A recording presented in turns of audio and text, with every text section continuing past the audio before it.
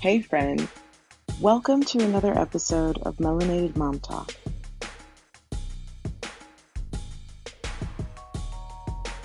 I want to say thank you to everybody who has subscribed.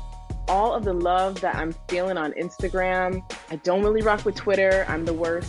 I know I got to get on there, but it's a lot. But I'm feeling the love, and I just want to say thank you to everybody who is showing support, who's writing reviews, who's giving 5 stars. We growing, we building, we massive, we're moving forward. Thank you.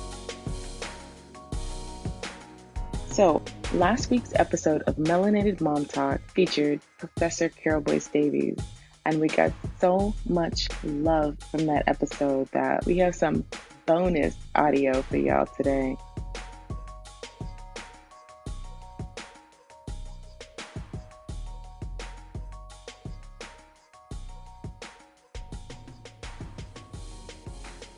All right, we're in. Can we talk about some of those moments, some of those early moments of being a mother and an academic? I know you have stories of telling me, because I was born in January, I believe you were in the semester and you would have to go back to your office to pump in between classes. Right. What was that Right. like? You know, the amazing thing about that, it wasn't planned, but this baby who became Dahlia Davies was supposed to come in December, according to all calculations. So I was my first time teaching at Binghamton University, and I was about 5 months pregnant when I got there in August. And of course, I was embarrassed to actually tell my head of department that I was pregnant.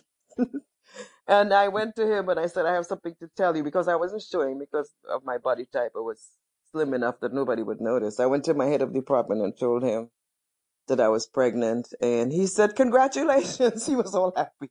Yes. So that actually helped me not be feeling concerned. And the concern was more like, do they take you seriously if you're walking around pregnant? As opposed to, being the professional woman who doesn't seem to have any sexual life. So pregnancy is, of course, the mark of having a sexual life. And Right. as a result, and my generation did. I think your generation does not feel as much of that pressure, but we did feel worried about how we would be taken professionally if you were seen to be a mother. And that actually marked the early part of our profession for a while. In fact, one of my colleagues was writing a piece about being a professional and a mother at the same time, and how does one navigate it. So Right. that was not easy. So actually the baby came in January, and classes were to resume for me like 2 weeks later, and they did. So I went right back to work. Fortunately, my mother came up from Trinidad and normally didn't stay in the winter, but she stayed that winter until the spring, and went back to work the end of January, 2 weeks later, and did have to pump in the office for sure.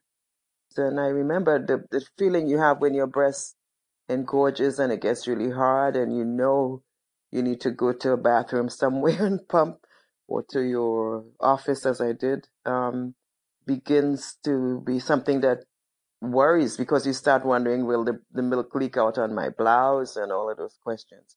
Right. So yeah, And these are I things went through that that. concerns that they never even crosses their mind. But I said that when my baby would wake up, which was you, early in the morning for early morning feeding, and then I put the baby back to sleep, I would go downstairs to the kitchen and then make coffee and sit and read something. So I didn't go back to sleep. I stayed up. And I think that actually has become my pattern still, that in the morning early, I read an article or I write something. And in a way, I have to thank my children for that, because it has made me more prolific than most of my colleagues. In other words, I didn't sleep Right. in, I got up and I worked. So, and I always found it really lovely that you can stimulate your brain that early in the morning, that you either read or you write. So that's when I create most of my work, early in the morning. If anybody wants to catch me, that's when they should talk to me early in the morning, because I'm up like 6 o'clock most mornings, and I read an article or something, so I get knowledge, or I write my own work if I'm working on a project. So back then, I was not really working on a book yet. I was more, working on getting academic professional articles written, and those are actually doable within the course of a semester. It's amazing. And prep for going to a conference, for example, where you present it and then over the summer you refine it. So that's the kind of work I was doing at that time.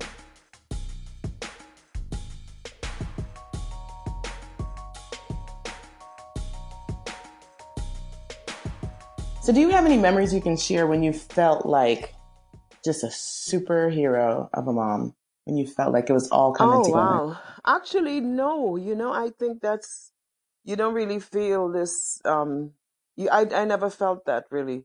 I think the closest I had to it was one day we were riding and I was afraid you were going to fall and I jumped off the bike to try to catch you and then I hurt my own knee. So that's definitely not superhero. I still have the scar, but I'm proud of it. That was a major superhero moment. You not only hurt your knee, there were stitches. I'm not mistaken. So that's the one that stands out the most to me. That I think I did. But I have more things that I critique myself for, which is probably not good. But I think we always have to do self-critique, so I'm okay with that as well. I feel like in society there is a thought that women just automatically get pregnant, make babies, know what to do. So this is why I'm asking the question, because I feel like it's not true that all women just know what to do. Yeah, as you said, I think we learn from observing other women around us. There's no manual that really works because each experience is separate. So that there are guidelines one can have about when you do what. And of course, now your generation has apps and all kinds of interesting things to tell you when each thing is going to happen. But still, the individual child, the individual experience, the individual person changes all of that, because Black women have a whole different experience, as you know, how we are seen in the world. And those things mark how we engage, how we do what we do in terms of parenting.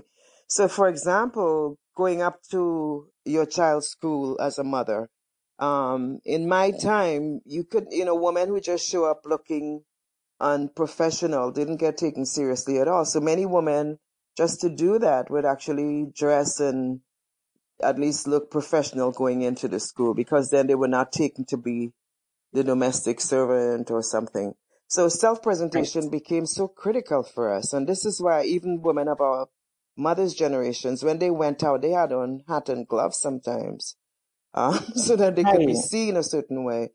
And I identify with that as being a mother of biracial children. My husband is Irish and German. And I have had countless times when people spoke to me like I was the nanny, even on days when I felt like I was presenting like anyone else would. I've had countless times where that has happened to me to this day. Right. We had a speaker last week at Cornell University.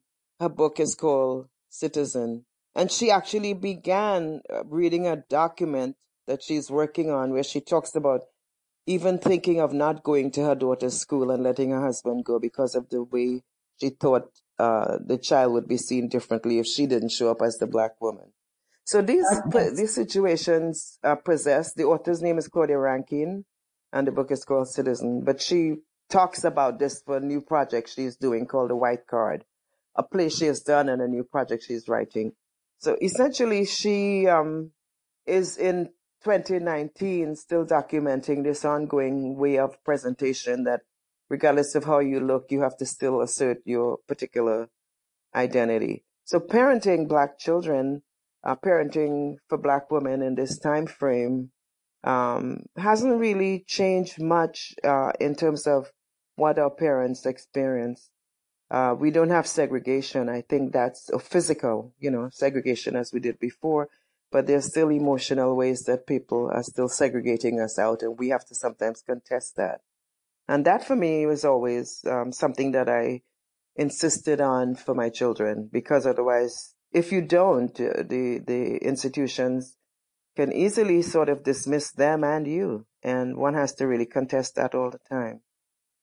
Definitely. I definitely identify with that, being raised in upstate New York.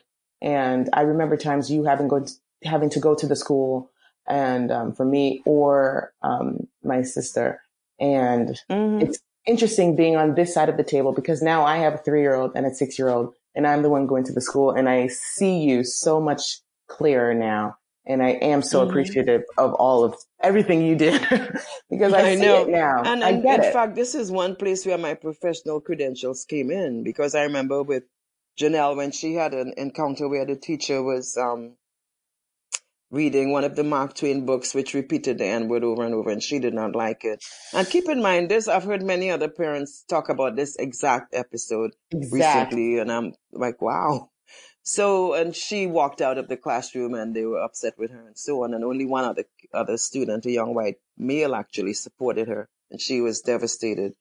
And this was one time when I actually went to the school and used my academic credentials to say no. If you're going to do that, you have to ask the children ahead, see ahead of this, that there's some language in here that is really not appropriate. And if it makes you uncomfortable, you can opt out of listening to this. But no, they didn't do that. They just assume you want to hear all that offensiveness.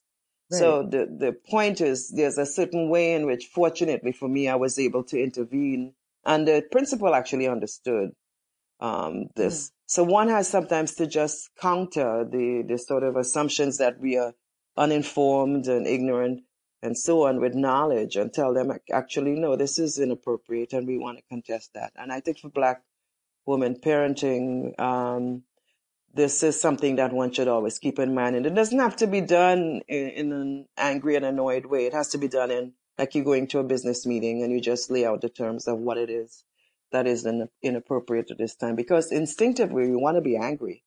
But this is the one time where you need to do it like a business encounter and lay out exactly what's wrong with this and how you want to fix it.